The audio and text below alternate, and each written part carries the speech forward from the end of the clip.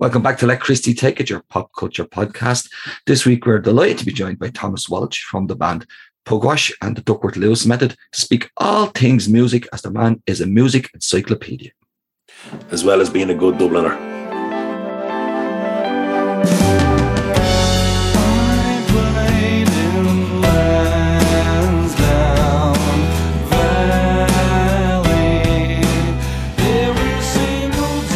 Thomas Walsh, welcome to Let Christy Take It. Thomas, how's lockdown been treating you? How's the whole COVID situation? Well, do you know what? I clicked on, I did a word in your ear, word in your attic with David Hepworth. Seen it. Oh, cool, thanks. And, you know, they're great friends and they're heroes of mine. Like yous will become when you get more acts like the Louis Sum and, you know, Eddie Rader. Eddie's lovely. I met Eddie before. But anyway, I was on YouTube yesterday for something very different, and my word in your ear thing came up. And honestly, you know, I never look at stuff like that anyway. So I clicked on it and it was halfway through the video, so I must have got halfway originally. I just went, oh, fuck this. You know, I'm not watching any more of this. But it's really fun anyway. That's the thing. And I sat and watched it, and at the end, David says, "How is lockdown treating you?" And I says, "Oh, well, I'm 9 weeks now without going out." This was April, I think, last year. Yeah. So it just shows, wasn't it, when you asked that question, how this is a fun podcast, isn't it? But is it that interview you done with the lads from, well, I was a big fan of it. Well, I wouldn't say I was a big fan of the Grey Whistle Test. I was made to watch as a kid, and then I grew into it because my father would have loved the music, and I was more Top of the Pops growing up. But to speak to like the lad that was on the Grey Whistle, how was that for you? Well, it's a good point, really, because I always Top of the Pops, right? There's no argument there. But the thing is, when you find out as a kid that there's another show and the acts you love have either just finished, like you were with me, because I was a huge fan of The Move. You know, we're a band that finished in 1972, became ELO. Right, so fine, I had ELO for the whole of the 70s and 80s, and, you know, I was kept busy then when I enjoyed the great years. But with something like The Move and all, it was the gold dust to see them on TV or to hear them anywhere. Yeah. Even though they were a big band, you know. So big hit singles, number one, Blackberry Way, you know, Flowers and Rain, first record played on Radio 1, all that kind of stuff, you know, really influential and still are to this day, obviously. How did you get into The Move? Was it through parents? Yeah, it was through ELO. Okay, all right. You know what I mean? So, and ELO came into the house through my brother Damien. My brother Jude, the eldest, was a big Queen fan, still is, obviously. So there was great music, but my dad loved the Carpenters and Perry Como and Frank Sinatra, you know, all the classics. But of course, through all of that was Gilbert O'Sullivan, you know, going right through everything. Yeah. Because you know, let's face it, Gilbert could sound like, well, he could write a song like Frank, or, you know, perform it like Frank, in a way, standards, and he could sound like the Beatles, and, you know, he could sound like anyone really, L. Gilbert. And so he was there through everything, I suppose. So there was a great Al Stewart, my brother's a big Al Stewart fan, Mike Oldfield and all that stuff. Great eclectic text. So just tell us, what was it like growing up in Drimnagh? How does, obviously, this great house of music, how was life growing up in Drimnagh? You're kind of the same vintage as myself and Derek. Yeah, I'm 52 in August next month, and Drimnagh was fantastic because Drimnagh is a brilliant place. And, you know, of course, when you're from these places, you love them. But, you know, it's true, you know, because, what was it? It was Finglas, I think, or something in the 80s or something for the bad name. It was Tala in the 90s maybe, or Drimnagh was the 90s with Crumlin. And, you know, I lived in Drimnagh all my life, and then I moved to Crumlin. So I was just, you know, I was batting for both sides.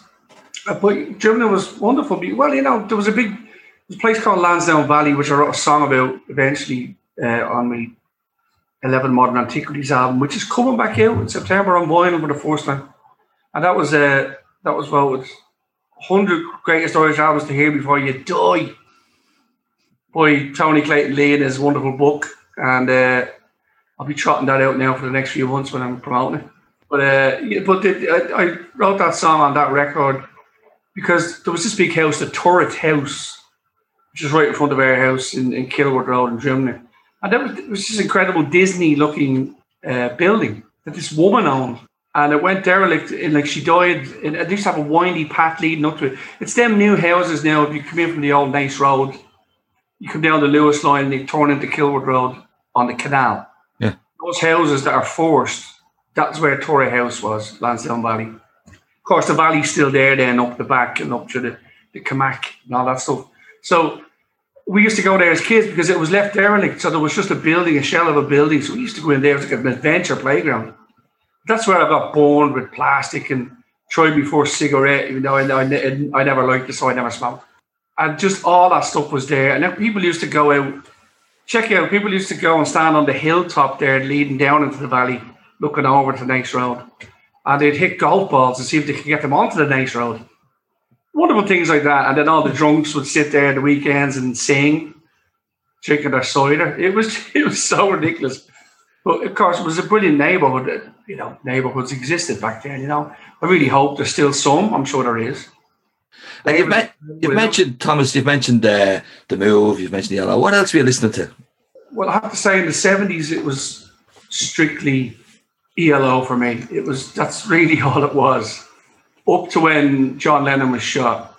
And what happened then was, because of course I remember quite vividly the morning he was shot, my mum coming up to wake us for school, and she goes, "Guess who was shot?" And I said, don't slag me now, but because I'm telling you the story, I said Jeff Lynne, because if someone would shoot Jeff Lynne, Jesus sake, even in the height of his fame, he was the most boring man on the planet. I mean that so affectionately because I got to know Jeff, which we might talk about if you want. Yeah. But the thing is, I mean that so lovingly because he never did interviews for ELO. It was always Bevan. The fans would be like, "Jeff, will you just speak? We want to hear you." And no, he just wanted to have a beer at home, and he didn't tour for Discovery, which was a 7-8 million selling album at the time. The follow up to Out of Blue, he didn't tour for it. He sent out a balloon. You know what I mean? And a few lights in the window. There was a light in the window campaign. Anyway, I digress.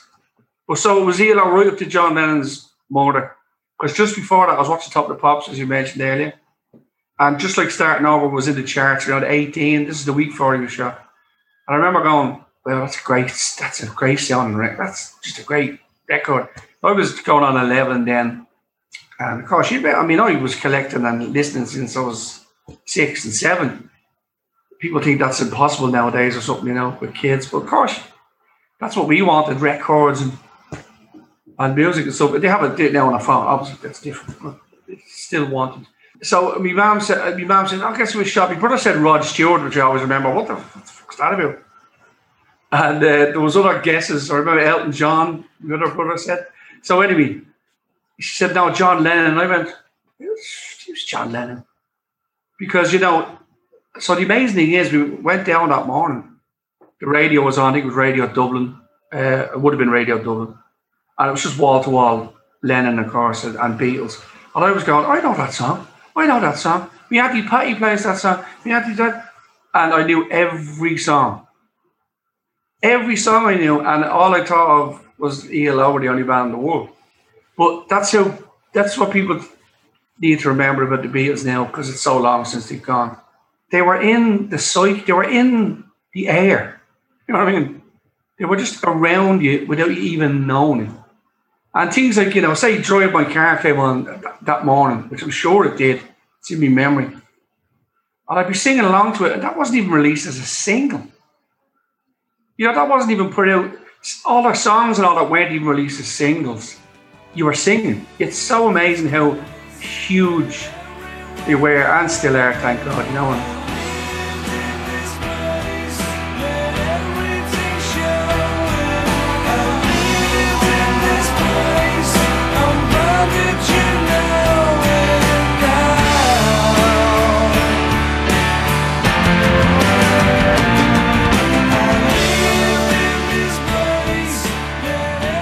talked about when you're young and in the fields and the lads smoking their cigarettes and all, but for you, at a very young age, you started your kind of first foray into music by building a studio in your garden shed.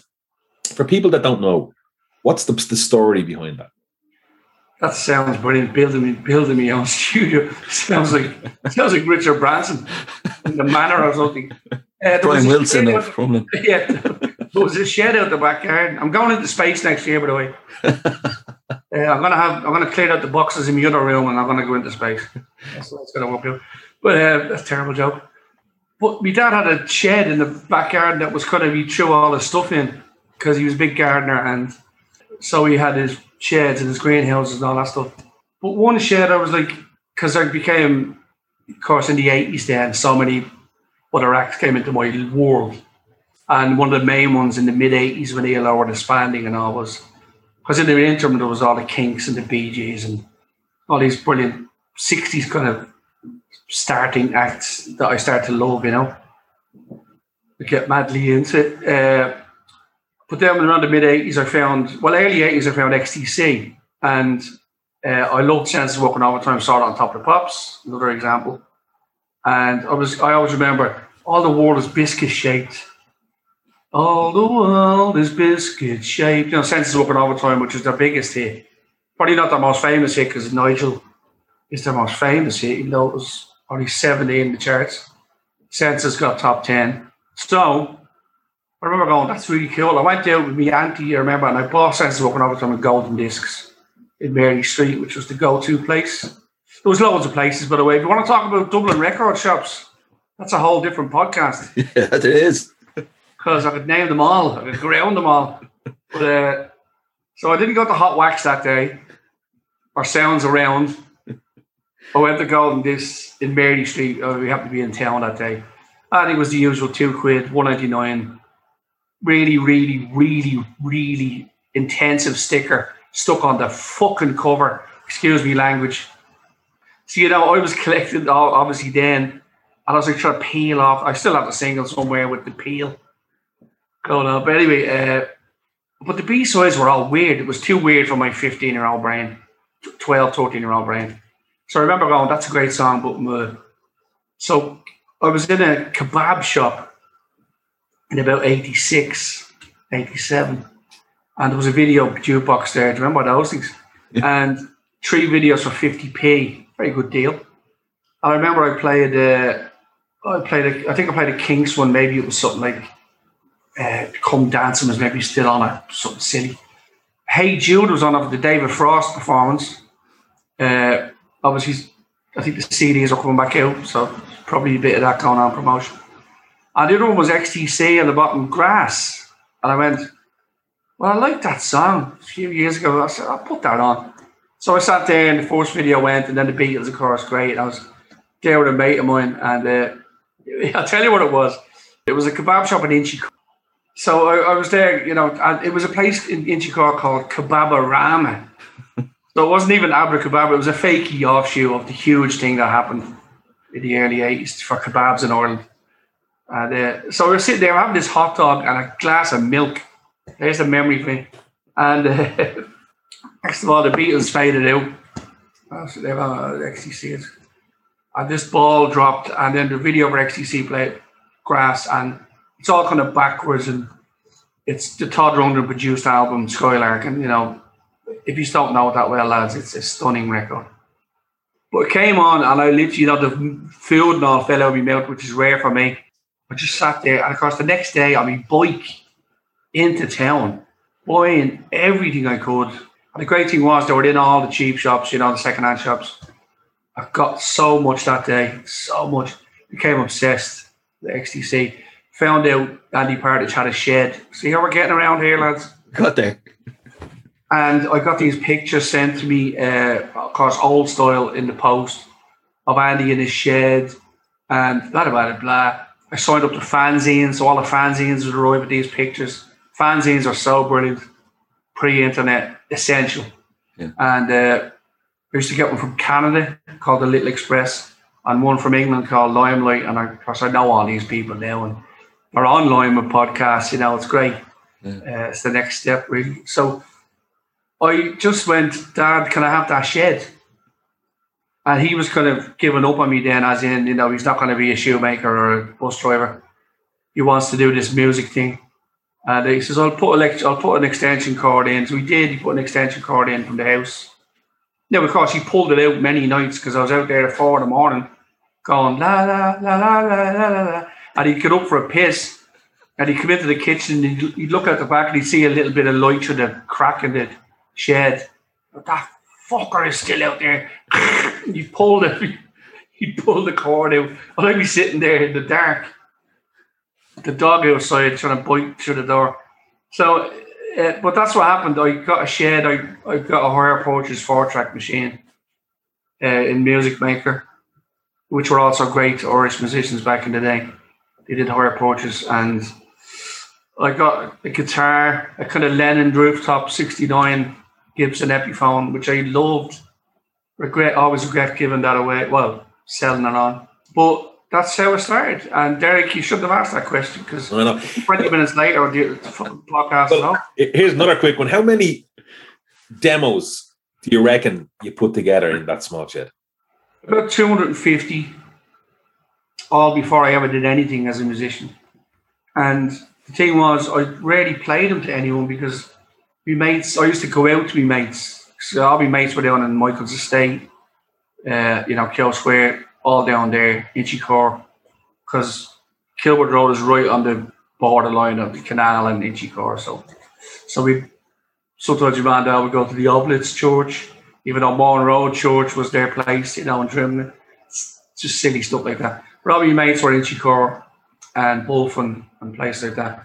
So I'd go out to them, and they were not musically inclined. We were all football heads. We're all snooker heads, of course, back in the day, because that became huge, and we just hung out and watched Rob Cars, and that was the life. We didn't get into the glue sniffing and the knocking a nail into the top of the cheap wine bottle and drinking it slowly and getting pissed in 2 minutes, which is what all our other friends were doing, all the dodgy ones. You'd suddenly jump out of a 7th floor window in the flats just to have a laugh because they were off their tits. So there was a lot of weirdness around it because we were there for all the Pushers Out stuff during the late 70s and early 80s, hanging out in the night, and all of a sudden you'd see the torches. But that's what it was, people with torches and lights. And I remember it well. Yeah, and up to the 8th floor and getting out this Pusher, throwing all the stuff out the window and people cheering, and no one there like that with a phone. No. Just all and all the L ones there with their arms crossed. Get them out.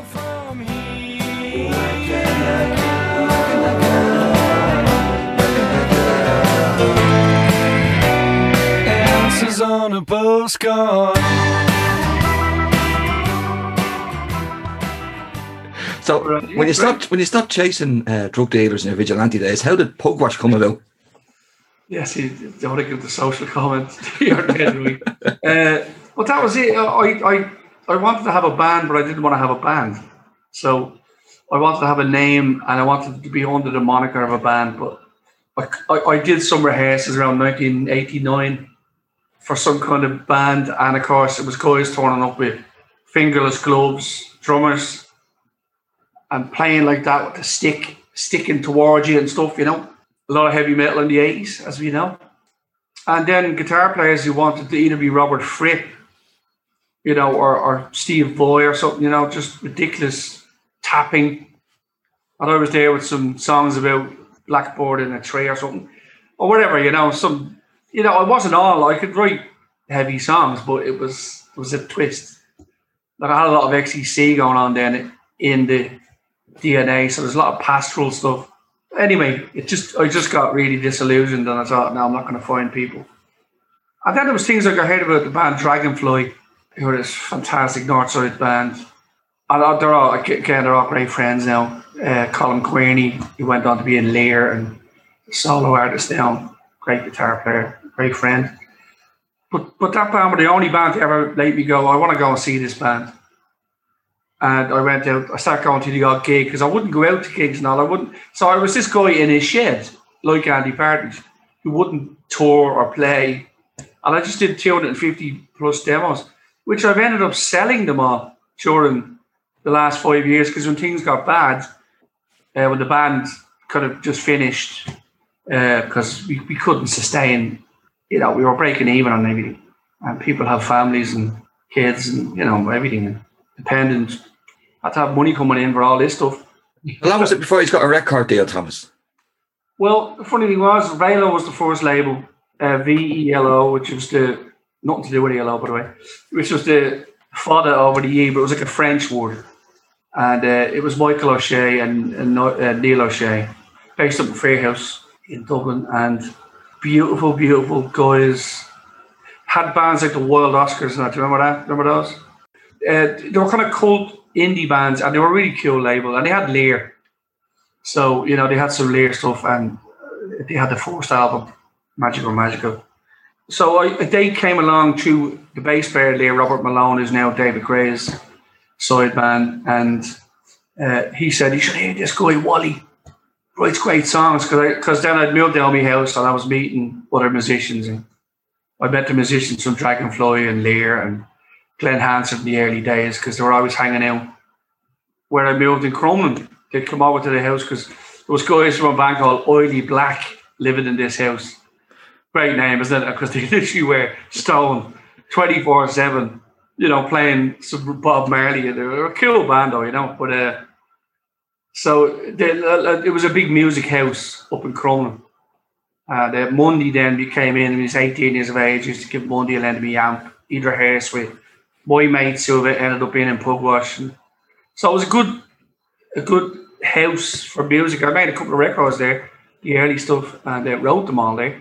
I hope it was detached. Neighbours would love you, Thomas. What's that? I hope it was the detached house. Well, if you know anything about Crumlin at all, it's a thing called Glebe House, which is a huge old listed building. And it used to belong to the rector of Crumlin. And it was a huge house during the Rising, because basically there's tunnels out of the house, and they used to pull out. It was a kind of a basement of arms that the rector of Crumlin, because they couldn't break into that house if they got there. He was the rector, he was the holy man, and he had a basement full of arms, cache of arms, and they pulled them out under tunnels under the house, out to kind of grassy mounds where they'd collect them and go into town for the Rising, because Crumlin at that time was still all green around this house. So this house sat there. Still trouble today with it, because obviously I lived there for 23 years. It went to rack and ruin really, because it did. I tried to protect it in every way. I went to court over people who were wrecking it at the time. Jesus, mad days. But so they want to knock it down still, but it's still holding firm, and it should hold firm. It's a huge historical place. It's 300 plus years old, and it sits on its own grounds. It's right in the middle of Crumlin. So that's where the house was. So yeah, the music could be done because there was shops to the right, and it was a bit of a distance to houses. So it was a cool place. And so the Pugwash formed there as a thing, but it was only me and friends at the start. Friends like Keith Farrell and Stephen Farrell, who played with Mundy, and then people like the Picture House. I know you had Dave Brown on. He was really kind back in the day, but he blamed me for the stuff. Stuff that goes wrong in their band, I get blamed because I'm hanging around. And Duncan, major band member, left, and he joined Pugwash. But the thing was, he was crying on my shoulder every day, saying he hated Picture House, he wanted to get out of it. And I says, well, if you leave the band, we should work together, but only if you leave the band, because I'm not going to, I didn't want him that badly. I was getting on my own thing. But anyway, he did leave eventually, which was a huge thing back then, because they were a hit band, very successful band. And he left, and I think 6 months later, I hooked up with him, and then he worked on a lot of my early stuff. And that was the band then I toured with, because they were great players. Duncan, Aidan O'Grady on drums, he's with the Pale now. And Sean McGee on bass, who stayed with me through my whole career. So that was the incarnation of Pugwash 1, 99, maybe. You mentioned the 250 demos that you did in your shed, and over the years, Pugwash have released 7 studio albums. That's a massive. Pretty much every song written directly by you. What's your inspiration, Thomas? I mean, it's a massive output of artistic output. Well, thanks, Derek. Because I think I don't say I always, but I often sit down and go, okay, it's been 4 years now this year since my last one. Now the thing is, obviously, look what's happened in those 4 years, and I've been very unwell, and I'm still fighting all that. Getting there, as they say. We're dealt the cards now, and we just have to go through the autumn years as easy as we can, and so, I know what's going on, but, it's still a bit of a battle. But of course, the pandemic has been huge. And, again, people will look back and kind of go, oh yeah, that thing.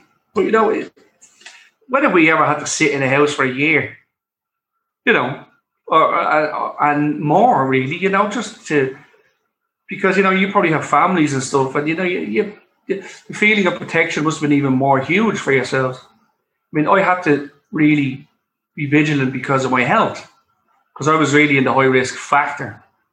So I just stayed in. Now you think, okay, stays in, write songs. Bollocks. They only say you have to have the blues to write the blues. Well, I don't really write a lot of blues songs.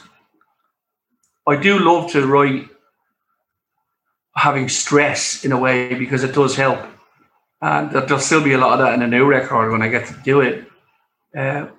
But I had no motivation to write during that. So just, what was your question again there, just to go back, because you mentioned the demos. I mentioned the demos and the fact that Pub Wash has 7 studio albums, and it's a massive amount of artistic output, all written by you. Where do you get your inspiration from, and what keeps the inspiration going? Yeah, well, the inspiration is that I want to have a new record of mine in my hand physically. It's the love of vinyl, the love of making music, the physical. Now, that sounds weird because I have to put music on it that's actually credible. But that almost becomes second nature, because it's something I can do and I'll never know why. And that's probably true of anybody you might ask. So I think that no one knows the answer to this. So I can't say, I write it because it makes me feel.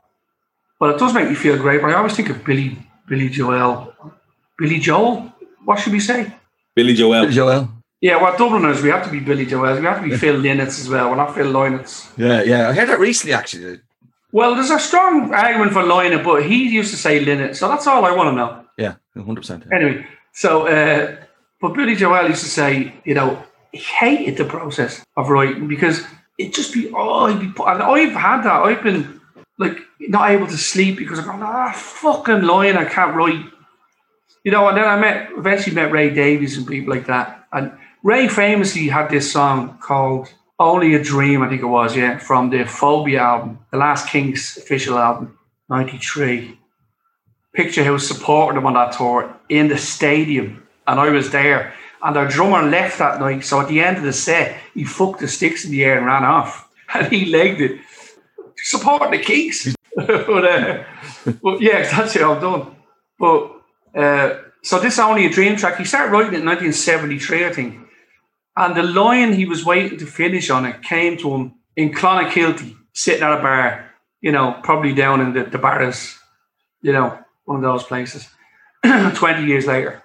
Or so. He was 20 years finding this one line. Now, I've never been that bad. And in fairness to Ray, because he's a god.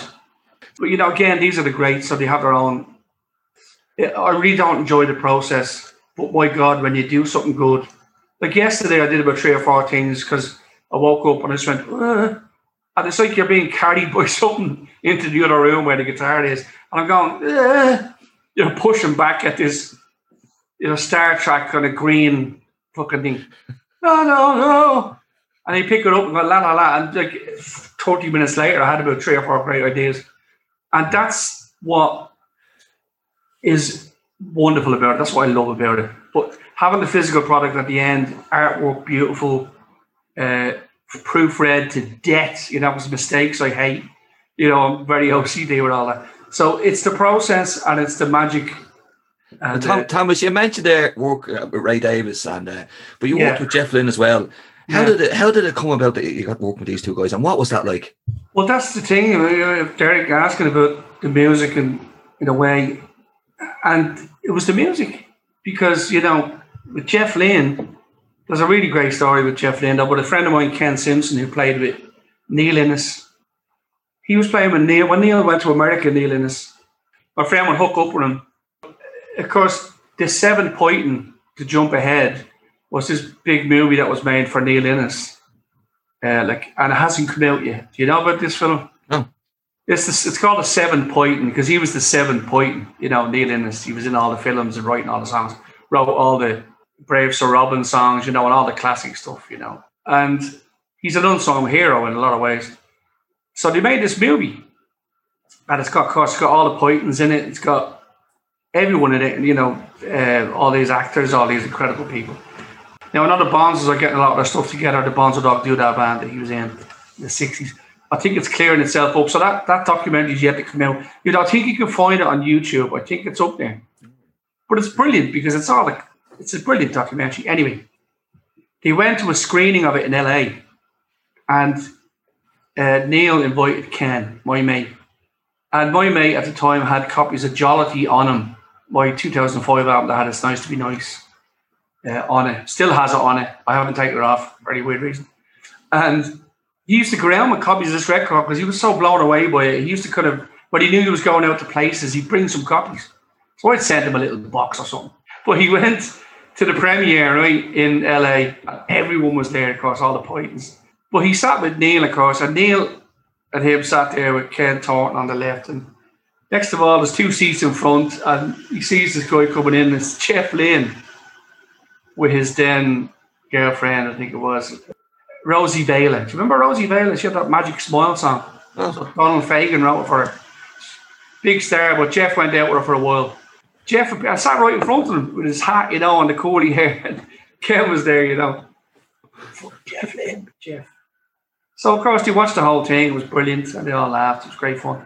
And he stood up at the end, as you do, and Jeff stretches and turns around, and Ken goes, do you mind if I give you this? And Jeff goes, oh, well, okay. And then he goes, oh, I know this band. They covered one of my own songs on YouTube. And I did a version of On With The Show by The Idle Race, which is Jeff's first band. It was the B-side of my At The Sea single that I did on that 11 Modern Antiquities album.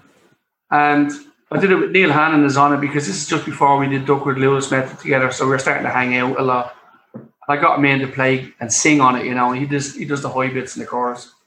So it's a really cool version, you know. And of course, there's not a lot of Idle Race covers out there, and it got a lot of coverage, you know, good hits on YouTube and stuff. So he'd seen it, and obviously he had permeated back to Jeff. He goes, "Oh, I heard that. That's pretty good. Thank you very much." So he left, put it in his pocket. And Ken says to me, he says, I kept an eye on him because we all went to the foyer, had a few drinks. And he says, I kept an eye on him because I've given many CDs to people and they just fucked them in the bin, you know. And, you know, straight away, whatever, I'll just get rid of that. And sadly, we've all done it in a way. But he says, just as he was leaving, Jeff's walking by with his girl and they're leaving, they're going as well. And he looks over and he catches Ken's eye and he goes, I've still got it, you know. And he lifts the CD out of his pocket, which is quite cool. And did he tell you he'd given it to him and were you waiting on the response or did you only hear back? Through MySpace, Ken sent me, remember MySpace? Remember MySpace? Did you go back there now? I have to be honest, I never got into MySpace now. Did you never get into it? Well, see, it was great for musicians. Yeah. It was great for putting tracks up and it was great for a musical thing. So it was early, you know, I don't know what it was, early something. But there's still a space for it, I think. Even though Facebook covers everything now, that's what it is. Is Bandcamp more akin to... well, Bandcamp, yeah, is strictly music. MySpace was socialising and music. It just didn't get it quite right. But it was a huge influence on Facebook, obviously, because it was there before. So he got in touch with me, Ken. He says, I met your friend last night. You know, so I used to drink a lot back in the day. I'd be like, who's that? And he goes, oh, Jeff Lynne. And he was at the, fucking hell. So even the story was a real buzz, you know. He told me he gave it to him. That was it. So that was around 2009. And I was starting off on the Duckworth Lewis Method incredible fucking journey at that time. So it was all very blurry for a couple of years. But during the recording of the Olympus Sound, which was a Choice Music nominated album, I say that because it's the only one at this moment. I'm disappointed about that simply because we never got. It was George Bourne. It was my dear friend George Bourne. George Bourne, really right on the cusp of cool and wonderful. A great writer, great historian, just a great guy. Very sad he's not with us. Yeah. George Bourne told us that Duckworth Lewis, the first one, was the winner. And he left the room. He was on the committee, that night. And he left the room and it was the winner. He says, next thing you knew, I think Aidan Crowley was being read out was the winner on stage. Olympus Sound was nominated and we were so chuffed. Worked very hard on that record. But during the recording of that record, I went home from one of the sessions. We were doing it in Exchequer Studios, which was Nick Seymour's studio, Crowded House in Dublin. And, Nick is, again, he played in all the Duckworth Lewis stuff, the second stuff. He lives here, doesn't he? He lives in Ireland. He lives up in Esky, up in Sligo, as his main place, And so, I think he's at home at the moment, I think. Anyway, during the recording of Olympus, I went home to my little bed sitting crumbling to that house, and I seen a letter on the ground, and it was like from America. I was like, well, start singing the Proclaimers. Anyway, went in, had the usual food first, been a long day, fuck that. Sandwich, probably either match of the day or something, probably a weekday, maybe Friends on the videotape, slightly pre-Sky Digital and all that. I opened the letter eventually, and I opened it with a knife because I went, I'm not going to rip this out. This looks weirdly personal, so I might just. So I opened it with a knife. It's nice, which I never do, which is weird. And I opened it up and I just saw, hi Thomas. Then I looked at the bottom and seen Jeff Lynne's signature. I was like, what the fuck is this? Jesus. And it was a letter from Jeff Lynne. Wow. About Pugwash, how much he loved stuff. And in that instant, did you go back to when you were a kid, listening to all that stuff? Everything must have went through your head. Well, I went back to being a kid because I pissed myself. So that was the first thing I did, because as a kid, I did that a lot, No, I really did. I froze. And the amazing thing was, because it was about, the session ends late, it was about 2 a.m. I rang Tosh, my guitar player, because I knew he'd still be up. He'd go home and he'd have 10 cups of tea, but he'd also have 60 smokes out the back garden in Coolock. So that's the way he wound down the session. Joey would go home and sleep on the way up the stairs. That's the drummer. He just collapsed. And Sean was Sean was with Tosh, so Sean was already in bed on his phone to his girlfriend. So I rang Tosh. I said, you're not going to believe this. Anyway, next morning I brought it into the session and I'd already put it into a frame. I stood outside the hardware in Crumlin to buy a frame. And it's inside somewhere. It's in one of the boxes because I've still loads of boxes to open up to hang stuff or whatever in the new place. But it was an amazing moment, because I just remember being in the fan club. Hello, how are you? Have you been alright through all those lonely, lonely, lonely, lonely, lonely nights? That's what I'd say. I'd tell you everything if you'd pick up. Thomas, you say you should never meet your heroes. What was it like when you met these guys? I can't say how amazingly cool and wonderful he is. He's funny. Of course, he's articulate. He's so sarcastic. He's so fucking the dark humor, which I love. Brilliant story, by the way. First went to his house in LA when he invited me over to the house with my other half, who lives and works in LA. Katya, and hello, Katya. And we went to his house, and he was there with his current girlfriend, Camellia Cat. And Camellia was married to Terry Katz from Chicago. Do you remember the guy who accidentally shot himself with the gun? He was in Chicago. One of the greatest guitar players has ever been. You should check him out. But he famously went to a party in the late 70s. And he just married Camille. She was only 19 then or something. And they were messing with a gun. And he thought it wasn't loaded. And there was one bullet in it and he shot himself. Jeez. Famous story. Great documentary on his life. Amazing guitar player. So she was there and they had like a little dinner set out. And of course, I was absolutely planking myself. You know, he's all of a sudden he's physical. He's the hair and the beard, and you can see his eyes to the aviator glasses, and there's the voice, and I'm like, no. But the first thing I did was I asked to go to the toilet because I really wanted to go to the toilet. So I went in, typical Dubliner. But there was a lovely kind of like a Waterford crystal thing over the toilet, beautiful little statue. And I just had to. So I came out of the toilet and I had it in my hand. And I went straight over the cat and says, stick that in your bag, will you? And the two of them were just looking at me. And they were like, I'm only joking. And of course, big laugh. It was broke the ice. Humour with him anyway. And so we're sitting down, we're having a chat in the garden. And he's talking about, and I said, look, Jeff, I have to tell you this story.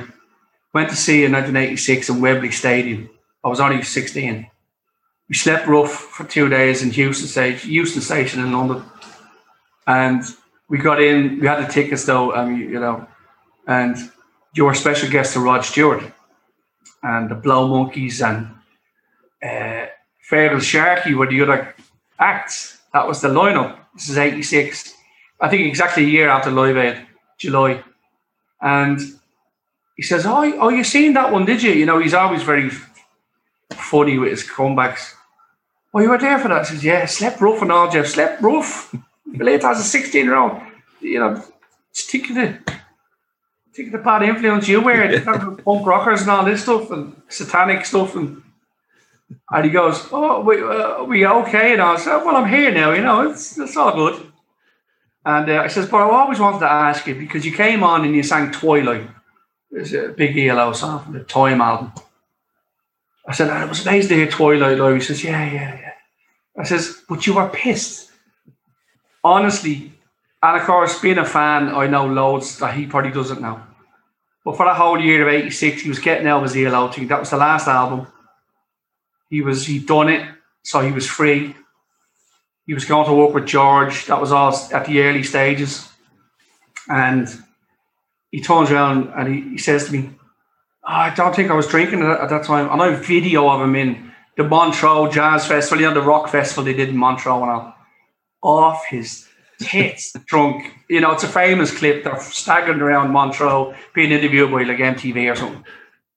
And I don't think it was. And Camellia goes, no, I don't think. And she didn't know him then, but she goes, no, I think Jeff, I think you were, for that tour, you only did a few shows. And yeah, they only did about 5 shows. It was the last of ELO. And he's going, yeah, kept it quite easy then and just happy to get out of it. And she goes, yeah, I don't think Jeff was really drinking then. But anyway, Katya. So she starts talking to my other half.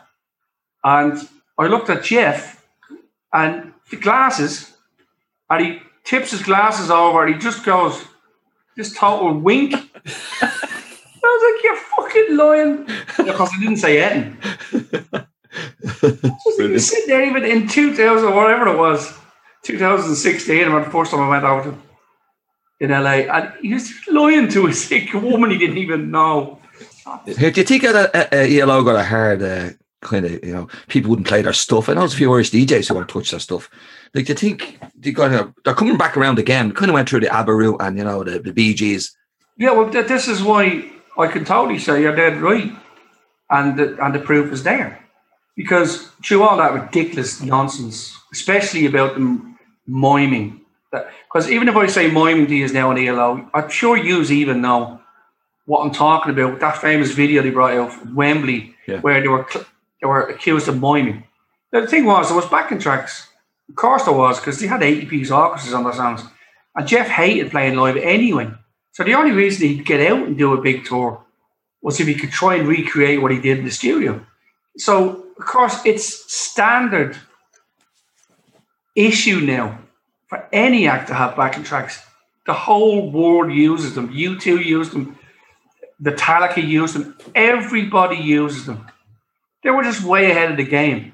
And of course, with them being trendsetters in that thing, they got it arseways. So on that particular video, what simply happened was the sound mixer mixed the backing tracks up too loud. And what people might know about is that it came back out in its real incarnation in the late 2000s, 2009 and 10 on DVD and Blu-ray. It's absolutely phenomenal because they were a brilliant band live, of course. They were incredible. Blew people away when you went to see them. And, it wasn't because of the backing tracks. They're a brilliant band. So that video is out there now in its reel with the tracks mixed into where they were supposed to be. And it's a fantastic performance. It's the only one to play. But that DVD was so big back in the late 70s and 80s, that video cassette.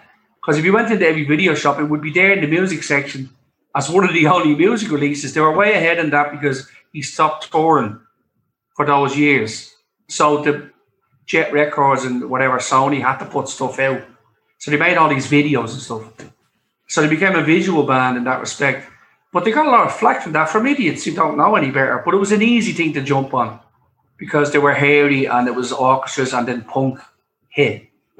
But the thing was, all these punky people, I'd see stuff in articles and magazines, they'd never say them as being the cause of punk. It was always Emerson, Lake and Palmer or Yes. It was always those bands because they really went into a lot of heavy, progness. There's nothing wrong. There's nothing wrong with any genre of music, for fuck's sake. It's just certain things can precede, a phenomenon like punk.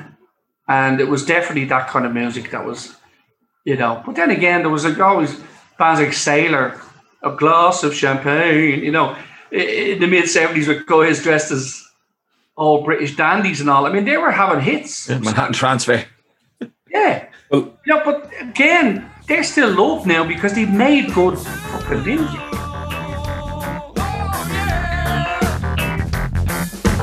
Always denied entry by the English gentry. Now we're driving Bentleys, playing 2020. The age of revolution. The age of revolution. From Bangalore to Kingston. If you're talking about people being dressed as dandies and different genres of music, we have to ask you about the Lewis Duckworth method. That's a good segue there, Derek. Yeah, good segue. Say it the right way around, Derek. Yeah, it's right.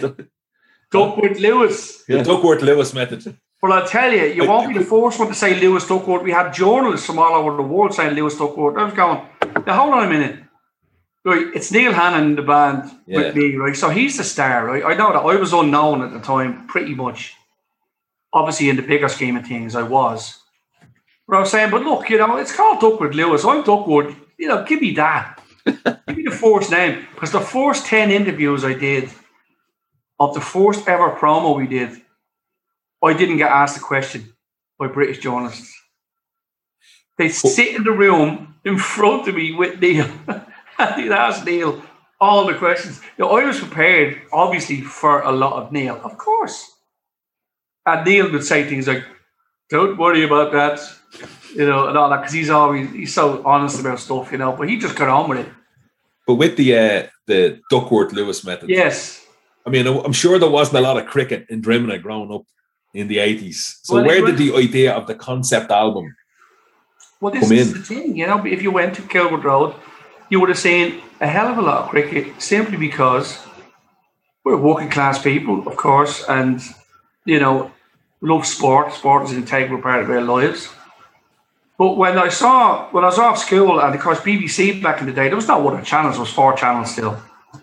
There was 3. This was before Network 2 and Channel 4. Yes. So there was 3 channels. BBC 1, BBC 2, RTE. 3 channels, people. And so BBC 1, when the Test cricket was on in the summer, would show the Test cricket. So Test cricket starts at 10:30 in the morning, 11 o'clock, and goes right through to 6 in the evening, 6:30. So from a Thursday to a Tuesday, because they were the 5 days of a test. Thursday, Friday, Saturday, Monday, Tuesday. That was the 5 days. So if a test went the full length down to the last day, it was 5 days long. So summer holidays, of course, we're Irish. Some summer days weren't quite lovely. You know, some summer days were pissing. I just happened to be in one day when, and of course, this is not, if you're not too au fait with the cricket world, this is 1981, the famous Ashes series against Australia, when Ian Bolton, half pissed, went out and knocked the ball all ways from Sunday and just looked amazing because he was a brilliant looking guy, and Beefy, of course, is his nickname.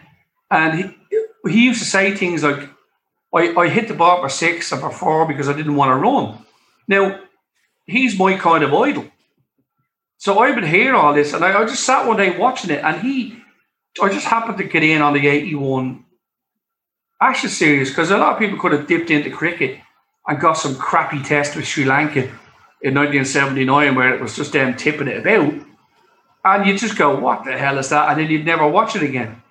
I went in at the heart of history, really, with England and Australia, because that's such a historic test. Probably the team music that got you into it as well. They're the best team song, aren't they? Well, team song is amazing. Booker T and MGs, brilliant. Richie Benaud was like an idol who used to introduce it, the Australian guy. So cool, great accent.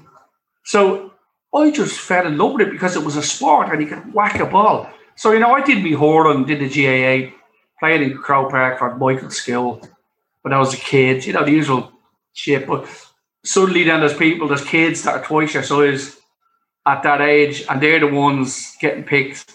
So I didn't, you know, I went off, my little chubby arse, went off my own way. So football, of course, still. And then I saw cricket, and of course I love tennis, Bjorn Borg, another idol hero, you know, McEnroe, Connors, Vitas Gerulaitis, all these incredible people. And so cricket, and I said to me, Dad, this is amazing. Can I play cricket? And he was like, well, I played now, I'm going to play cricket. I fucking, you know, my dad loved all the sports as well, like cricket. Actually, loved cricket. But he was like, where do I get my son a cricket set in Dublin? So do you know where he went? Frawley's. I could pick them up. We had them. I remember playing as well. We played it badly, but, you know. But Frawley's went in, and there was a set in a plastic bag with a little bat, a kind of a hard rubber ball, but, you know, one you could probably bite bits out of if the dog got to it, you know. And stumps with the little, you know, with the cricket stumps. How did the band come together? Was it a mutual love of cricket, or did you drive it? I was presuming it was Neil Hannon who was driving that. Well, a lot of people do, you know, but that's the thing, to jump forward. So we played a lot on the street. We drew, and it's still on the wall if you can go and look. This is the amazing thing. We drew stumps on the wall in Kilwood Road in Germany to play. So we play in the street. So we brought it over the other sidewalk, curb, whatever you want to call it, and throw the ball, we'd whack it. Now, of course, the Tory house was over the wall, so we lost a lot of balls. We tried to hit it up the road, down the road. But then we went to the Phoenix Park, we'd play. It was more expansive, you could play and just go up and have a laugh. But what I did, I asked Neil to be on my charity single in 2006. Tinsel and Marzipan was for Irish epilepsy through Rick O'Shea. I did this song and I asked Neil to be involved. Very lucky. Graham Linehan, who I knew, because Graham was asked me to be the band for his wedding in 2003, and that's where I officially met Neil, but I didn't meet him. We just had a quick chat, and I had an ELO badge on, and he went, "Oh, I love ELO," and that was it. But we didn't see each other there. We didn't know. But Graham lost his mobile around 2006. I sent out an email to everyone saying, "I've lost my phone. Get in touch with me here." And Neil Hannon's email was on it. I seen it, and I went, "Okay, I'm doing this charity song.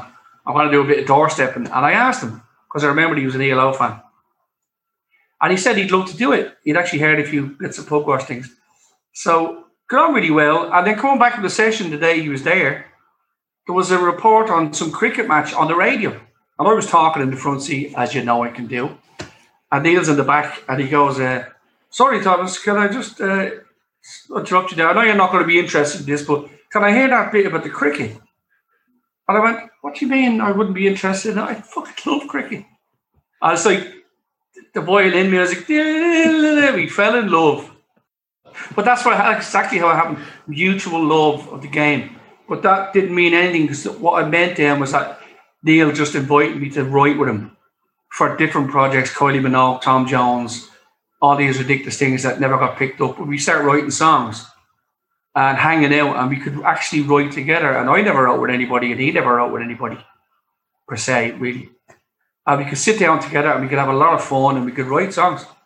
So all that happened was we're in the lower deck one night, having a few drinks, and we came up with the idea of this psychedelic band. I definitely said the Duckworth Lewis Method as a name, simply because, to me, forever that's been a psychedelic band name, if there ever was one. But then Neil started going, okay, Test Match Special, and all these titles, and he wrote them all down in his book. And the next day he looked at it, and he says it was the only time he ever looked at his little book the next day and went, after drinking, I didn't tear the page out, because it's normally waffle. He looked at it the next day and went, this kind of makes a lot of sense. So we just started demoing some songs. That's exactly how it started. Very well received. Great accolades. Absolutely. I mean, you know, obviously culminating in the Ivor Novello nomination for the first album, which was absolutely, I can't tell you. Waking up in my bed, which I had a cushion in my bed at the time, because the middle of the mattress, the springs were sticking up like daggers. And of course, you get into it, I'd go, ah! I'd wake up every morning changing the sheets because of blood. Honestly, because I'd be moving in the night and it would get through. So I had cushions on my bed. And this is a bed set where the mice live better than I did. Check it out. I brought in, what are they called? Humane traps. To get rid of the mice, because I'm a bit of an animal lover, and even with mice and all, they're little furry things, you know, but you don't want them in your house or your flat. But I says, I'll get a humane trap in. He fucking just walked in and out, taking the cheese, taking the jam. I was looking at them. Well, check it out. I woke up Christmas morning one year and my chocolate Santy had fallen over at the end of my little tree. And I went, how did that fall over? Because you have to be like an air tremor, you know, to knock something like that over. Because I'm the only one in the flat and I was in bed asleep. So what am I doing in my fucking sleep? So I went over, and the bottom of his base, his little Santy base, was all nibbled. The fucking mouse had been there having a Christmas. That was a final straw, Thomas. That was it.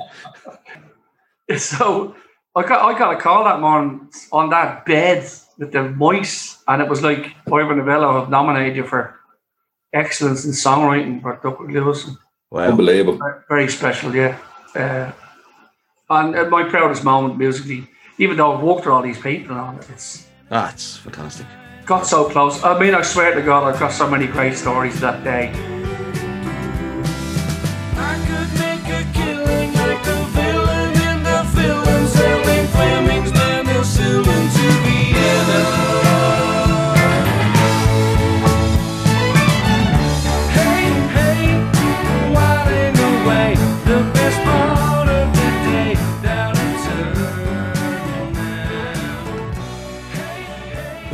The lineup over the years of Pugwash has changed dramatically. Yeah. But you being the central pivotal figure always, is that to keep the music fresh? Is that to keep the sound alive? What are you talking about, Derek? Because that sounds professional. No, not at all. I mean, it sounds professional for me, is what I'm saying. No, it never anything like that. I never think of fresh. You know, my dad used to eat bread stale because he liked when it was crispy. Nothing to do with being miserable. He just liked hard bread. That's something I never knew about until his later years. But maybe when he's gone a bit too lally, he likes stale bread. But no, it's nothing to do with any of that at all. Everything obviously revolves around me because it's my thing. And I don't mean that because I had the greatest band I've ever had. Everyone I've ever played with are legends of Irish music. They really are. These are people like you're talking about, you know, some people who are musical directors for, you know, Clapton and Tina Turner, all these people, all these incredible artists. The sidekicks are only getting their due now, aren't they? Because there's been a sidekick documentary. And, you know, and there should be more. Dave Grohl is doing some of that kind of stuff where he's talking about people on the outside of the driving your van and, you know, all the other elements of music that are so important. And I have had the greatest players. I've been so lucky. But they never get in touch with me and say, I'm writing a Pugwash album. I'm Pugwash. It's what I do. So when I write something, I then think about how I want to record it. So I actually pick the people. But when I had a band, which was the real band, which was me, Tosh Flood, Sean McGee, Joey Fitzgerald, we gave it a go in our mid-40s. By the way, don't ever do that. Coast-to-coast American tours in your mid-40s. Holy shit. We actually got close to death. You know, people get close to death in their 20s when they're touring because they're taking heroin. You know what I mean? Or whatever they're doing, drinking 4 bottles of vodka a night. We would just having to sit on the same chair in a van for 9 hours. We'd all get out of it and be like, you know, 4 hours to recover. We'd have to get straight on the stage. You know, we were doing gigs sitting down and all, like 80-year-old blues bands. But, you know, so it was, but they were the greatest of friends. They are great friends. We'd never fall out. And it's just that we had to bring it to an end. So, but the Pugwash thing, as you say, Derek, it doesn't die. It just regenerates. All that Phoenix crap or whatever, you know, the Terminator getting shot in the eye or something, you know, it just all comes back to an eyeball and starts again, just in a different way. And Thomas, the Pugwash sound has been compared to like Beatles, Beach Boys, Ecstasy, of course, ELO. If you had to pick one, which is most favourable? I know you don't like these lazy comparisons, but which one would be most favourable? I know you're quoting from me, quoting. From me, yeah. I like that. Because the funny thing, I said the lazy comparisons thing 20 years ago, probably to George Burns. I called him George Burns there. He's rolling in his grave. George, forgive me. But I said that simply because Michael Penn, who's another hero of mine, songwriter, Michael Penn said back in the day that because his music was compared to the Beatles, his early stuff. And he just said he thought it was a lazy comparison because anything with a melodic content is automatically compared to the Beatles because they were the kings of melody and they didn't invent it, but they brought it to a popness. They brought it to the world. You know, there was artists making, you know, Rodgers and Hammerstein and Cole Porter, and they were writing incredible Sondheim, and they were writing incredible songs we'll never forget. Melodies to die for. But the Beatles packaged it into 4 geezers from a very downtrodden place in England and gave it to the world. And it was stunning, you know, the harmonies, the melodies, the chord changes, you know, it was really strong, even though there was a lot of Buddy Holly in the Beatles, obviously. So, you know, you can track back, but the Beatles would be the main one people go to for the melody thing. So it's lazy in that respect because I can't avoid it. If I'm going to write a song that has a bit of melody in it, you're going to say that. But as I said, getting on to, you know, but people have a nice pork chop, you know, you don't say it reminds me of the pig. You know, just for some reason, by the way, that kind of made sense in my head. And I think as an analogy, it still might make sense. But what I'm saying is, with music, interviewers tend to say, I don't mean yourselves, I mean, journalists rolling it out. Yeah. You tend to go, oh yeah, this, that, the other. It's like, Thomas, if you read a good book and you educate yourself, your vocabulary will improve. So by listening to more records, it's going to improve what you put out. So it's the same thing. It's absolutely the same thing. And that is a bit of an inside thing with music, if you want a little inside thing about the process. Is that so much of that stuff obviously is inside you. And then when you sit to write something, you've no control over what comes out and in what way. So I've written a few songs over the years where straight away I've gone, okay, that sounds like one I did a few years ago. So I'd get a bit antsy about that and I'd want to change it. Obviously, I wouldn't want to. If there was a lot of good stuff in the rest of the song I was writing, it wouldn't bother me. It'd just be, okay, it's me. I can rip myself off. I won't take myself to court. like the Ruttles, when he accidentally took each other to court because there was so many lawsuits going on. So, I don't mind that sometimes, but then sometimes you go, oh God, that's the Beatles. That's actually a Beatles melody there. But the rest of the song is actually really good and original. And of course, you didn't mean this, but you go, okay. So you have to sit down then for about an hour and change the melody enough that it's not like that. And you're still happy with what you've done with the rest of the song. That's a part of the process that's a little tough because you have to change what naturally came out. But what naturally came out of George Harrison when he sat down and wrote My Sweet Lord was My Sweet Lord. Mm-hmm. So they're talking about nowadays that they should never... Derek, you're making a funny face there, which I'll get to you in a second. But the thing is, it's like they're saying now that these lawsuits should never happen simply because there's no intent there. You know the way intent is a huge thing with football and all kinds of things and with the law. So why shouldn't it apply in the music law? Because there was clearly no intent by George Harrison to sit there and go, "Ooh, the chiffons, he's so fine." There was no one. For such a talent, like in George Harrison, an underrated talent, and one who wouldn't never put himself forward, wouldn't even try to be dragged forward. He was on a roll at that time. He was the best songwriter in the Beatles around that time, not that kind of thing, because he was at the writing Here Comes the Sun, Something, all these incredible songs. And he had all these other songs like Isn't It Pity, What Is Life, Wah Wah, all these amazing songs, like All Things Must Pass on that album. They were all Beatles songs, obviously. And so he didn't have to prove anything, obviously. But, of course, he lost that case. And he wrote a song called This Song, which the lyrics were, "This song, there's nothing strange about it." And it was a song in response to that. It's on his 1976 album, 33 and a Third, available from all good record stores. 33 and a Third. Yeah. That's a good one for the artist to say. 33 and a Third. But yes, so that's another part of the process. But Derek, you're actually making a face about George. You think he may have? No. It was just but it's so similar. I remember seeing a documentary years ago, and it was about this. It was about Noel Gallagher ripping off the Coke advert. Ageism. Yeah, and it was then we're doing side by side comparison. And some of them you see them now. It's happening all the time now. What's his name? No, Uptown Funk got done. Bruno Mars got done. Yes. So many. But again, like you said, I think this so many chords. A musical note. If you have a series of chords that someone is saying, "Oh, this is from an obscure B-side from 1972," yeah, that's where a case is totally applicable because do you know this story about this Irish guy? This is something which I think you'll appreciate in a way. But Jellyfish, do you remember Jellyfish? Yeah. Remember the name? So again, my last album, Silver Lake, was done with Jason Faulkner in Los Angeles. Jason was in Jellyfish for the first Jellyfish album. Then Jason went on to the Greys, which were a great band with John Bryan, who ended up producing Kanye West and all this stuff. John Bryan did all these soundtracks.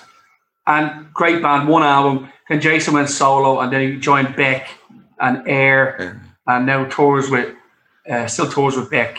And was on with St. Vincent actually on Saturday Night Live a few weeks ago playing the guitar. Great guy, right? Top session player. Played with McCartney as well on his Chaos and Creation album. Amazing guy. But on the first Jellyfish album, there's a song called I Wanna Stay Home. Right, it was a really lovely song.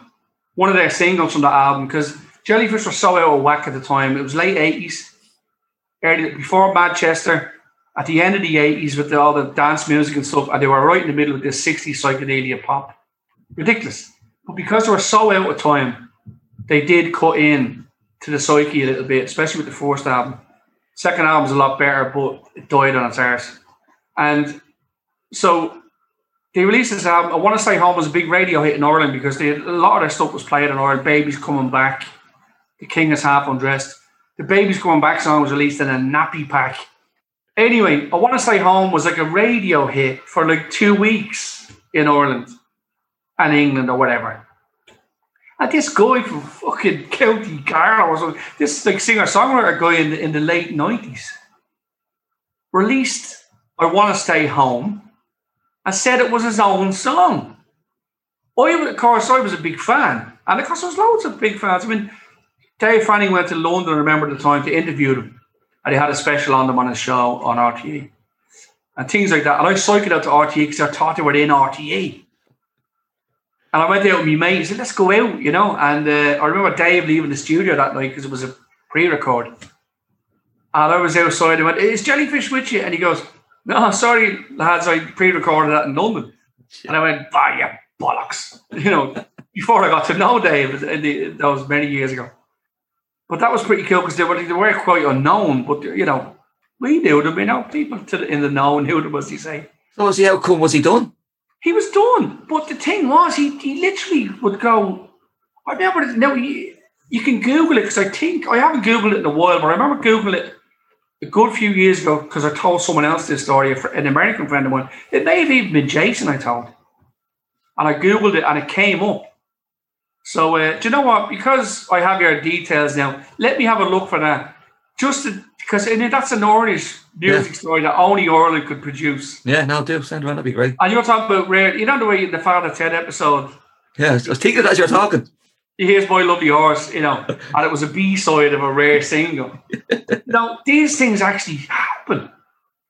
This guy I remember hearing, and I said, someone's covered I Want to Stay Home with Jellyfish. And then he said, this is a new act, and blah, blah, and he writes all his own songs. I'm like, you didn't fucking write that one. Is he still going, or has he been finished? No, I haven't a clue, but I'll tell you, it's a great story. Oh, look, check that out. Definitely. You know, it's like when they brought the penguin out of the zoo, didn't they? They brought it to the party, then brought it back. Yeah. I told American friends that story, and they didn't believe me. And then you Google it, and hallelujah, it's all there. It's good to be good, and it's fun to be fun. It's nice to be nice, as no other would say. It's good to be good, and it's fun to be fun. I have to ask you, Thomas, of all the plaudits and all of the positive reviews you've got, what was it like when Brian Wilson said, you know, It's Nice to Be Nice off Jollity was one of his favourite songs? I mean, that just must have been like the cherry. Yeah. Again, that was a series of events that could only be, you know, and the great thing is when you don't instigate stuff like this, you know, I don't send people who love records. I rarely do it. I actually nearly did it to Francis Rossi a few years ago. Because Francis Rossi is such an ELO fan. And I love Francis Rossi. I mean, I'm not a huge collector of Quo. I mean, I collect so much vinyl and stuff. But Quo between 67 and 71, I have everything. I'm early Quo fan, but I love late Quo, but I just don't collect it. Yeah. But Francis Rossi, I mean, he's a god. You know, who doesn't love Francis Rossi? So I nearly sent him some. But anyway, what had happened was I never released It's Nice to Be Nice as a single. That never came out as a single. That's why. It's so melodic. The vocal on it is. You can see why Brian Wilson would have an affinity to that particular track. Well, I'll tell you what I didn't plan at all with that song. The word nice, right? He loves the word nice.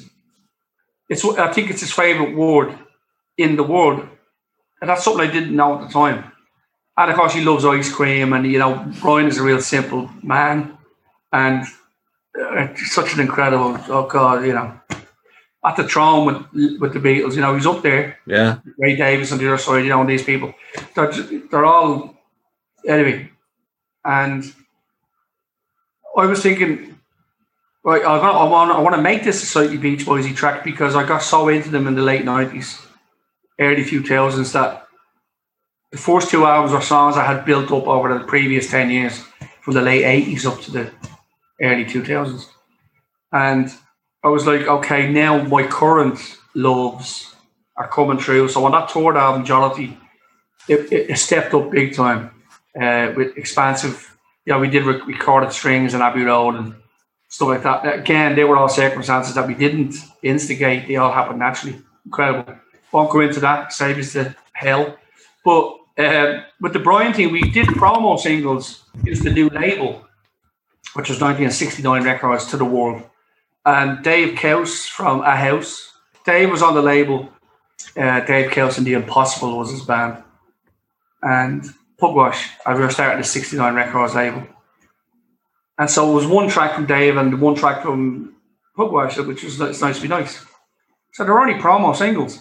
But a friend of mine who travelled from New York with another friend of mine who I got to know through MySpace days, an engineer in LA, they came to Dublin because they were going to do some work with Pugwash. They wanted to do something. My friend in New York, Joe D'Ambrosio, he manages producers and people like that. So he manages Tony Visconti and Eno and people like that. Great guy, still a great friend. And he kind of came, just wanted to feel the ground, and they all loved the stuff. But they took copies of the promos with them. And Joe was working with David Leaf at the time, who was Brian's manager. And again, I've got to know all these people over the years, which is a real great thing because they're wonderful. And David Leaf was all Bee Gees in the 70s and 80s. And, he's the man. And he was working with Brian at this time. David loved it and brought some copies to Brian. Got them in New York, brought them back to LA. Brian wouldn't stop playing in his car. Wouldn't stop playing in the tour bus when he went out on tour that time. And that's why when they were coming to Ireland in 2006, because National Match 2005, I got the email from David Leaf again to my MySpace saying, Brian wants to meet you. And again, I'm in that bed sitting crumbling with the mice.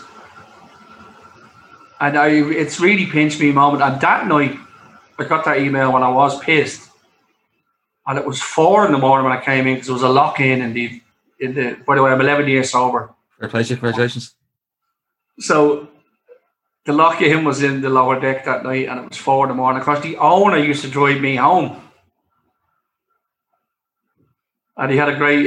Let's say he was great, very friendly with the guards. Let's just put it that way. So he lived up in just past Crumlin anyway, Perrystown, I think it was, something like that.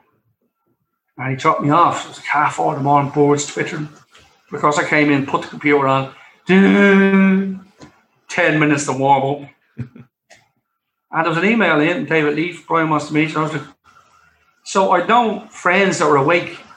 So I rang some people I knew in America, drunk, just to tell them Brian Wilson wants to meet me.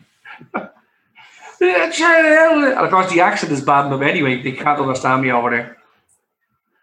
What was he like? Well, it was a quick meeting because I was supposed to meet him at the Q&A before that gig. There was a Tom Dunn Q&A done in Temple Bar. But he was whisked away that night because he got a bit tired. And David came up to me and says, look, Thomas, I'm really sorry. You won't meet him tonight, but the gig tomorrow we have you sorted. And he'll see you then. So yeah, went to the gig. I remember Bren Berry in Vicar Street saying to me, Tom, don't even think about it. Because I came to the dressing room door upstairs after the gig. He says, Tom, don't even think about it. No one's meeting him. He's just not one of those. And I says, but I have this certain coloured pass, which is one he didn't even have on us. I always love that. I always remember that. The only time I've ever been rock and roll. And I went, well, hold on. This thing is gold coloured. Your Wayne's World moment, yeah? It was great. And Brian is a lovely fella now, but me and Brian had a few run-ins over the years because we used to get supports. But Revelino would, that was his band. They kind of loved the band that were coming in, and he ran Vicar Street. So we go, no, Revelino's doing it, right? But we'd be able to get the call from the people involved. One great example being Television playing in Vicar Street the night Joey Ramone died. And Television had asked for Pugwash to support. I just said, I'll do it acoustically. I won't even get you away with gear. We just do it acoustically. So 3 of us went to do it acoustically. But Brian Berry, I spent the next 3 months arguing with Brian Berry because he wanted Revelino to support Television. And I says, I'm not backing down. They've asked for me, so you can fuck off.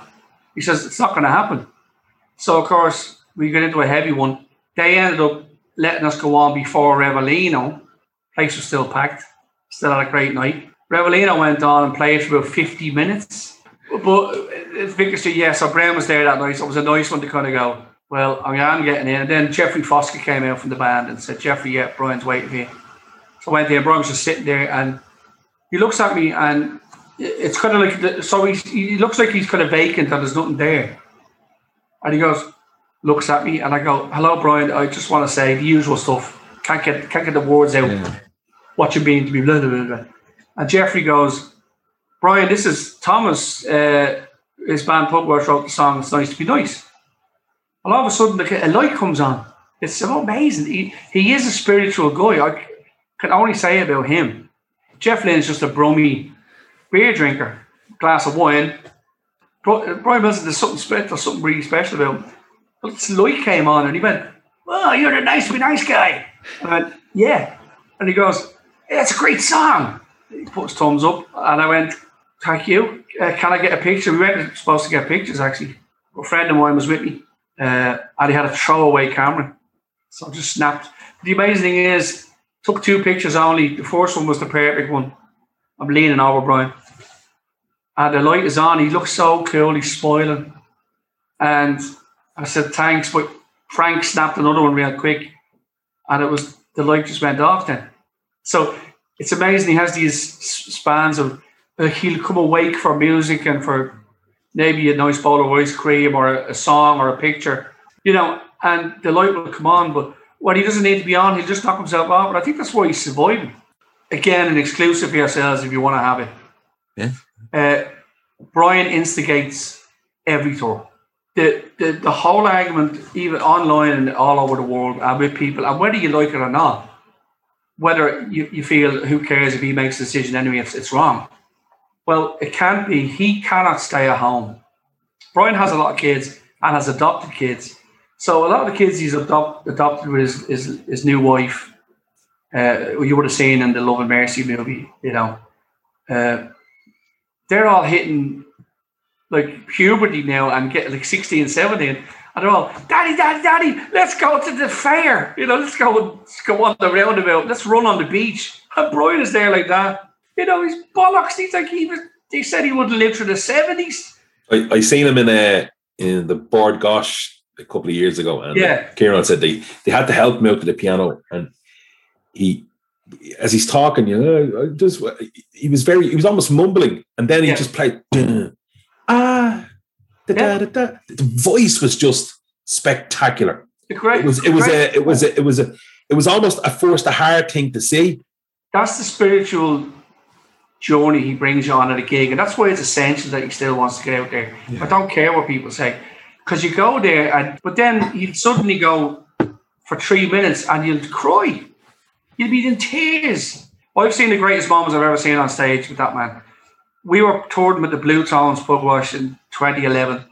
We were all around England, and we were playing in Glasgow the night Brian was playing with the band, and we'd organised it all to go and meet everyone after the show, because they were playing the Barrowlands or whatever, the big place, or the concert hall or whatever it was in Glasgow. We were playing some O2 with the Blue Tones. So we did our support and we said to the guys, look, just for tonight, we're going to run up to the Brian Wilson gig. And they were pissed off they couldn't go, anyway, but we ran up, we had all the passes and everything. But there was a break in the show, of course, and we got in easier for the second half of the show. And he started, it was September the 11th, 2011. And the amazing thing is now it's 20 years since 9/11, coming up this year. 20 years. Fucking hell. But that was the 10th anniversary. And Brian says, I'm going to do God Only Knows on this day, for the 10th anniversary of the victims of 9/11. And we were like, well, yeah, that's really cool. He sang it. I swear to God, I've never heard a better version. We were in bits. He nailed it. So that was, I get goosebumps thinking about it. So that was amazing, right? Of course. And the rest of the show was brilliant. But at the end of that show, he did one of the greatest things I've ever seen. He got up from, because when they do, like they're playing fun or something, or the last song before the last encore, Brian gets up from the piano and walks off, and the band keep playing. So he gets up and he walks off, but he just gets before the curtain, and he looks back at the audience Now I know this is an audio podcast, but he does the throwing of the arms like, yeah, you know, like the fuck you arms. Yeah. Wait me. He just kind of goes, yeah. Done.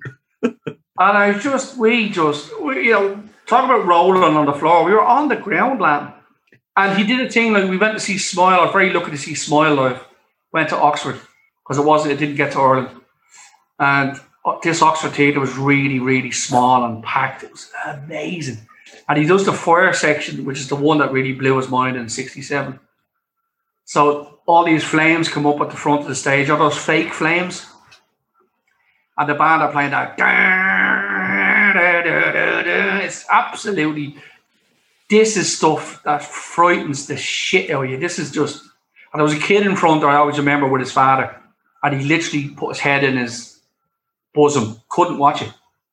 But that kid had the greatest experience of his life. I know that kid now is an obsessive because you could not have seen that and not fall in love. It was amazing. But he sat in the middle of all this and he looked at his watch. Like, what fucking time is it? And there was people, again, were in tears. Like, he's playing music that put him into basically a mental home or put him into bed for 5 years. And he's playing it and he's looking at his watch. It was just... Oh, it's like God. work. It's like us in work. When's this day done? He's such a funny man. He's so brilliant. But the exclusive for you is that he instigates every tour. Nobody pushes him. Nobody says, get out there, Brian. Nobody's making money off him. He instigates every bit of it.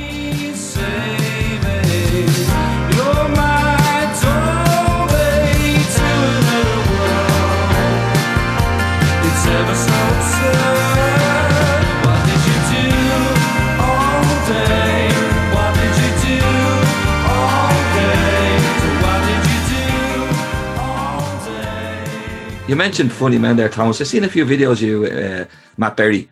Did that come through the Lewis, the Duckworth method, or was it before that with Pugwash?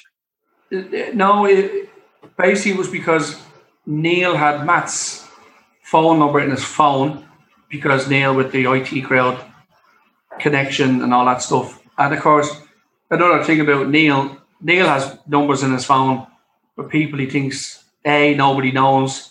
Or, you know, he'd never ring, which is fair enough. Neil's not like that. He's a very down-to-earth guy, really, you know. And so we were doing this track, Mason on the Boundary, on the first Duckworth Lewis Method album.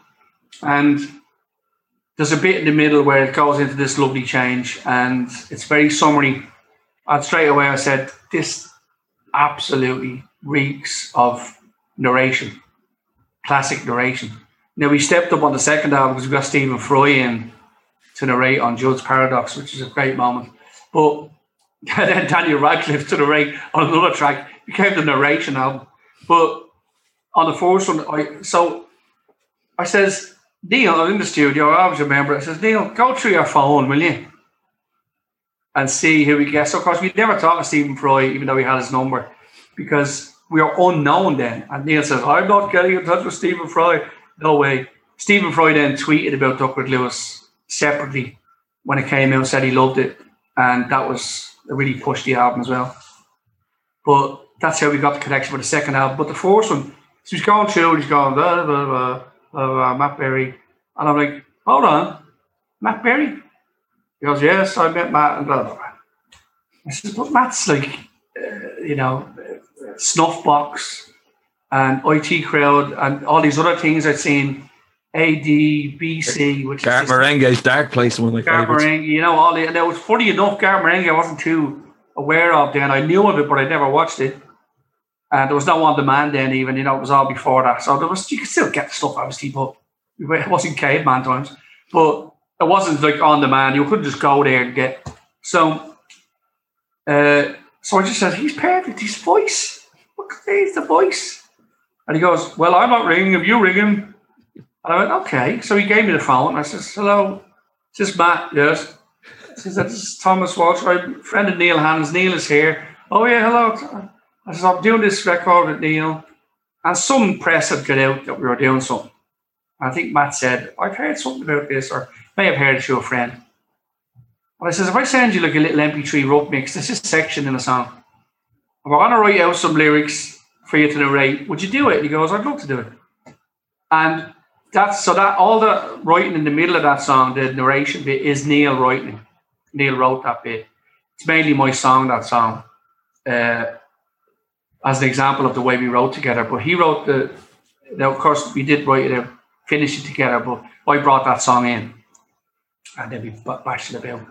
So we sent him the thing, and he just sat back in MP3 and he did it in real Matt style, first time. Yeah, breaky line, all this. And of course it was too over the top. And we rang him back then a few hours later and said, look, we actually don't want you to do it comedically. We want you to do it kind of, we want you to not get too hippie. Feel it, a little bit. And he says, okay, I know what to do. So next one was perfect. Just perfect. So just slotted it in and it just made the song even more wonderful. And so I became friends with him from that day on. And we became very good friends. We're still very good friends, but he's a bollocks. A head wrecker. Like if you're going to be friends with someone and they're online, and friends who send pictures and stuff, he's one of those guys. What a talent, though! I'm a big fan of Matt Berry. The new What We Do in the Shadows, the remake of the movie, is just spectacular. It's brilliant. So he's doing that show, and I love his Toast. Right? I love Toast. And, he's bringing Toast back. Yeah, he's currently filming it at the moment. Yeah, Toast America. But he's doing it this moment now. He's doing it, and of course with Arthur Matthews from Father's Head. That's it's Arthur's and Matt's baby. But I love Toast. Year the Rabbit was okay. He's not a big fan of Year the Rabbit. He's he likes it, but still it'll get better. I think if he does more. But Toast is brilliant, really fantastic, and everything about Matt that I love as a comedian. Now he's a brilliant, amazing musician. Yeah, great version of Live and Let Die online for yourselves. Oh Jesus Christ! I apologise because if I'm trying to do Mackie, I probably failed this. No, that was good. Well, I think David Arnold was on that version. The wonderful David Arnold who's doing keyboards and that. That was some air winning for a lineup, but I've done. I did the voice of Ray Porteous on Toast and all. Do you know about that? I know, Ray. Yes, get away with that, yeah. No. So where's the young buck? Well, no, not his voice. Let me stress this. Oh, sorry. When the episode with John Hamm, he falls in love with John Hamm, Toast.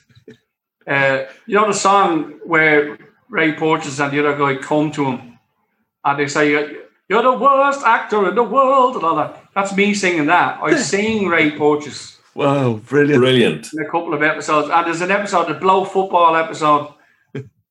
They're playing Blow Football Championships. And that's me singing the Blow Football song in the background. You'll hear that. Fantastic. So I'm very proud to have done some Toast stuff. Toast is... He won't write me apart. Just because he knows how annoying I am, the same way he's annoying. He's scared to bring me on set. You used to say, live and let live. You know you did, you know you did, you know you did. And in this ever-changing world in which we live in, makes you give it a try. So live and let die. Live and let die. Live and let die. But the one regret I do have, that ridiculously brilliant Reeves and Mortimer show that they did a few years ago, House of Fools? Yeah, he's on that actually. Yeah, he's beefing that, right? Yeah. So I was in London with Second Up with Lewis, I think it was. They were doing the last season of that, I think it was. And it was the last ever show to be recorded in Wood Lane in the old BBC. The very last show. And he invited me to the rap party. He invited me to a recording that night. And I was bollocks. And we were staying, of course, because Neil would love the nice hotel. So we were staying in a very plush hotel in London. And I was on the bed. And I think it was Glastonbury was on or something. And I had me sandwiches from Super Value outside or whatever, Spar. Because I wasn't paying 18 quid for a tuna sandwich in the Gresham or whatever the fuck it was. That's Dublin now. That's straight out to the Spar and get me sandwich and me crisps and up to the room. And I was watching the telly and he sent me a text that said, I'm here with Josh Home. Because he's great friends with Josh Home from Queens of the Stone Age. They've worked together. Josh Home was in an episode of Toast, isn't he? Yeah. Yeah, he's in an episode. Singer, season 3. Yeah, the lead singer. Yeah. And I talk about it. Reeves and Barber. Yeah. You know, Josh Home, Matt Berry. But I was so... And I remembered some nights out with Matt previous to me giving up the drink. Okay. I didn't remember a lot of them. I remembered that he existed. So anyway, I just kind of went, I'll try my best. You know what happened? An ABBA documentary came on ITV. And I went, fuck this. I texted him back and went, tell Josh Home he's a lovely guy, I'm sure, but ABBA are on telly, fuck off. And I didn't move. I do regret that, though. You know, what are you not Toast? You're living it. Yeah. Exactly. Can you hear me, Clem Fandango? But the great thing is, he's doing it. It's a BBC one. This one. Yeah, that's right. Yeah. It's. And I think it's got. Well, I was slagging him saying you got to get it out for Christmas, but I think it'll be next year. Ah, can't wait for it. But they're doing it at the moment, and I'm not saying I'm very proud of him, like I own him or something. But I'm delighted he's doing another Toast because it's brilliant and it's worthy. When we did the video, you might have saw the video for What Do You Like? Yeah. When we did the video that day, I got some pictures with his BAFTA. Did you? Is this the one you're in the park and he's playing the keyboard? Yeah. And he's pissed himself laughing at you. I was watching him because you're doing your bit and he obviously knew something's going on. He's just in tears laughing at you on the keyboards. Yes. Because, you know, because I'm calling him some name. Because he'd be saying to me, oh, you've got a lovely arse or something. He'd be saying this. You know, it was just GoPro camera. Yeah. My good friends at Low Jinx record label, Andrew and Amy, just came up and shot it. So we got some great footage of us sitting around this fireplace. It's a real old wooden fireplace. But it didn't come out so well. But I've yet to see that footage. That was a good laugh. We ended up just doing the video in the garden because of the light and stuff. It was like 4 hours, you know, just having a laugh.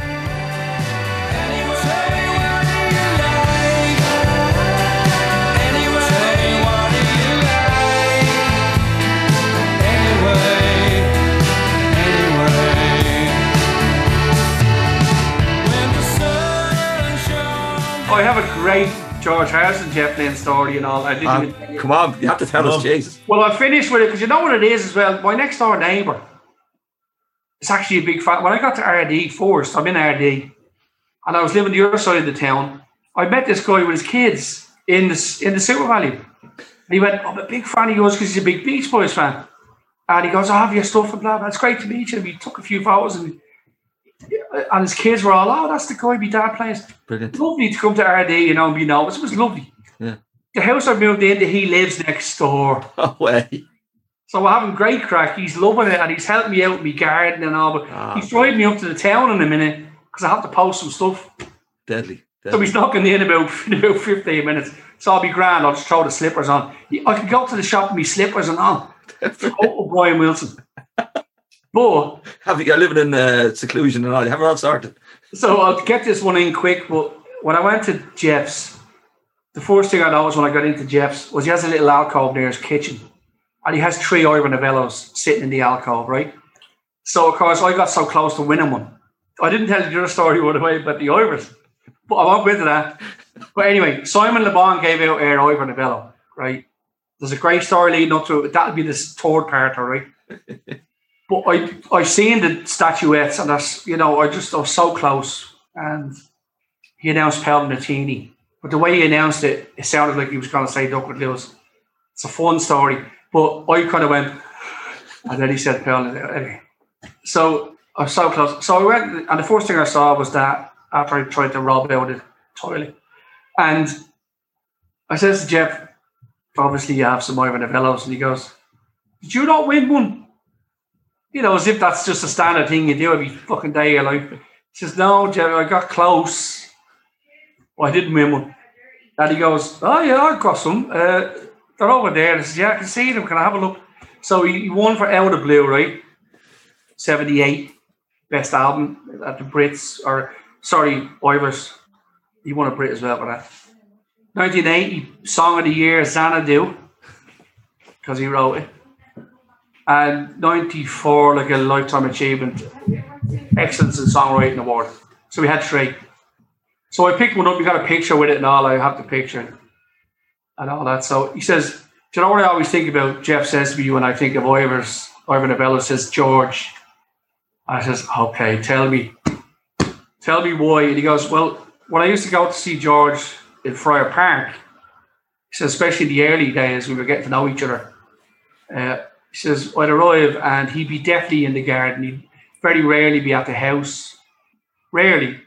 But in the early days, I'd turn up, I'd be driving from Birmingham or wherever he might be, London. Get there, I'd go to the house, Olivia would say, he's in the garden. Now, you know when someone says he's in the garden and you go to your back garden and your dad's sitting in a chair, that's fine. Like, Friar Park is 1 billion acres of land. You know, George had trucks and tractors and all. So he could have been anywhere. But she says, just walk down, you'll find him. So Jeff's walking along for about, 5 minutes or whatever. And he hears a bit of rummaging and but next of all, he sees the hat or whatever. There's George on his knees. And he says, all I could see was about 5 or 6 Ivor Novello awards around him. And I'm going, what the fuck? And he goes, so I walked up and says, hey, George. He goes, oh, Jeff, you're here. Sorry. I've just got a bit of seeding here.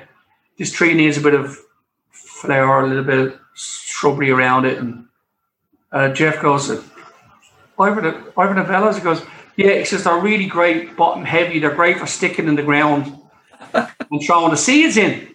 And I just read, oh, man, that is so brilliant. Because George, because he says they used to win them in the Beatles.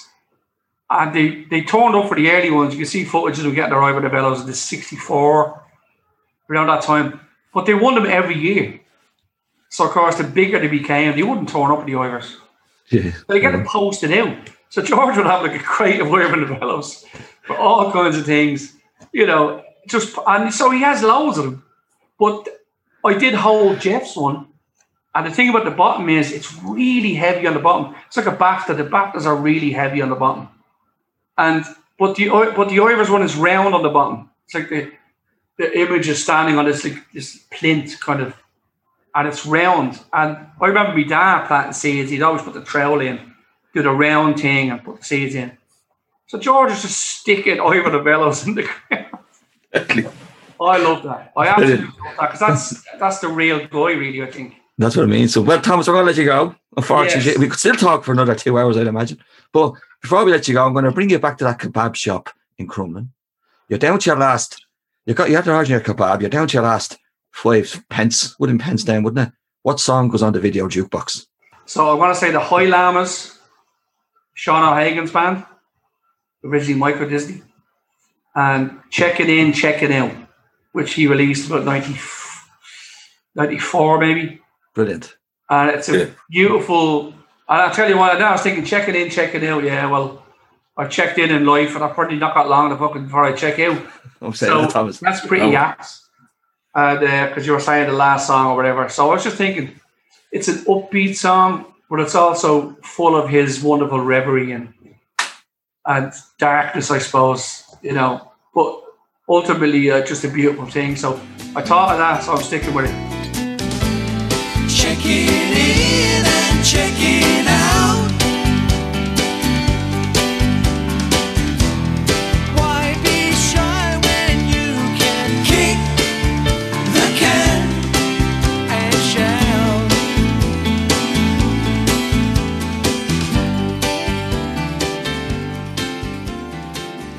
I can't find the stop button.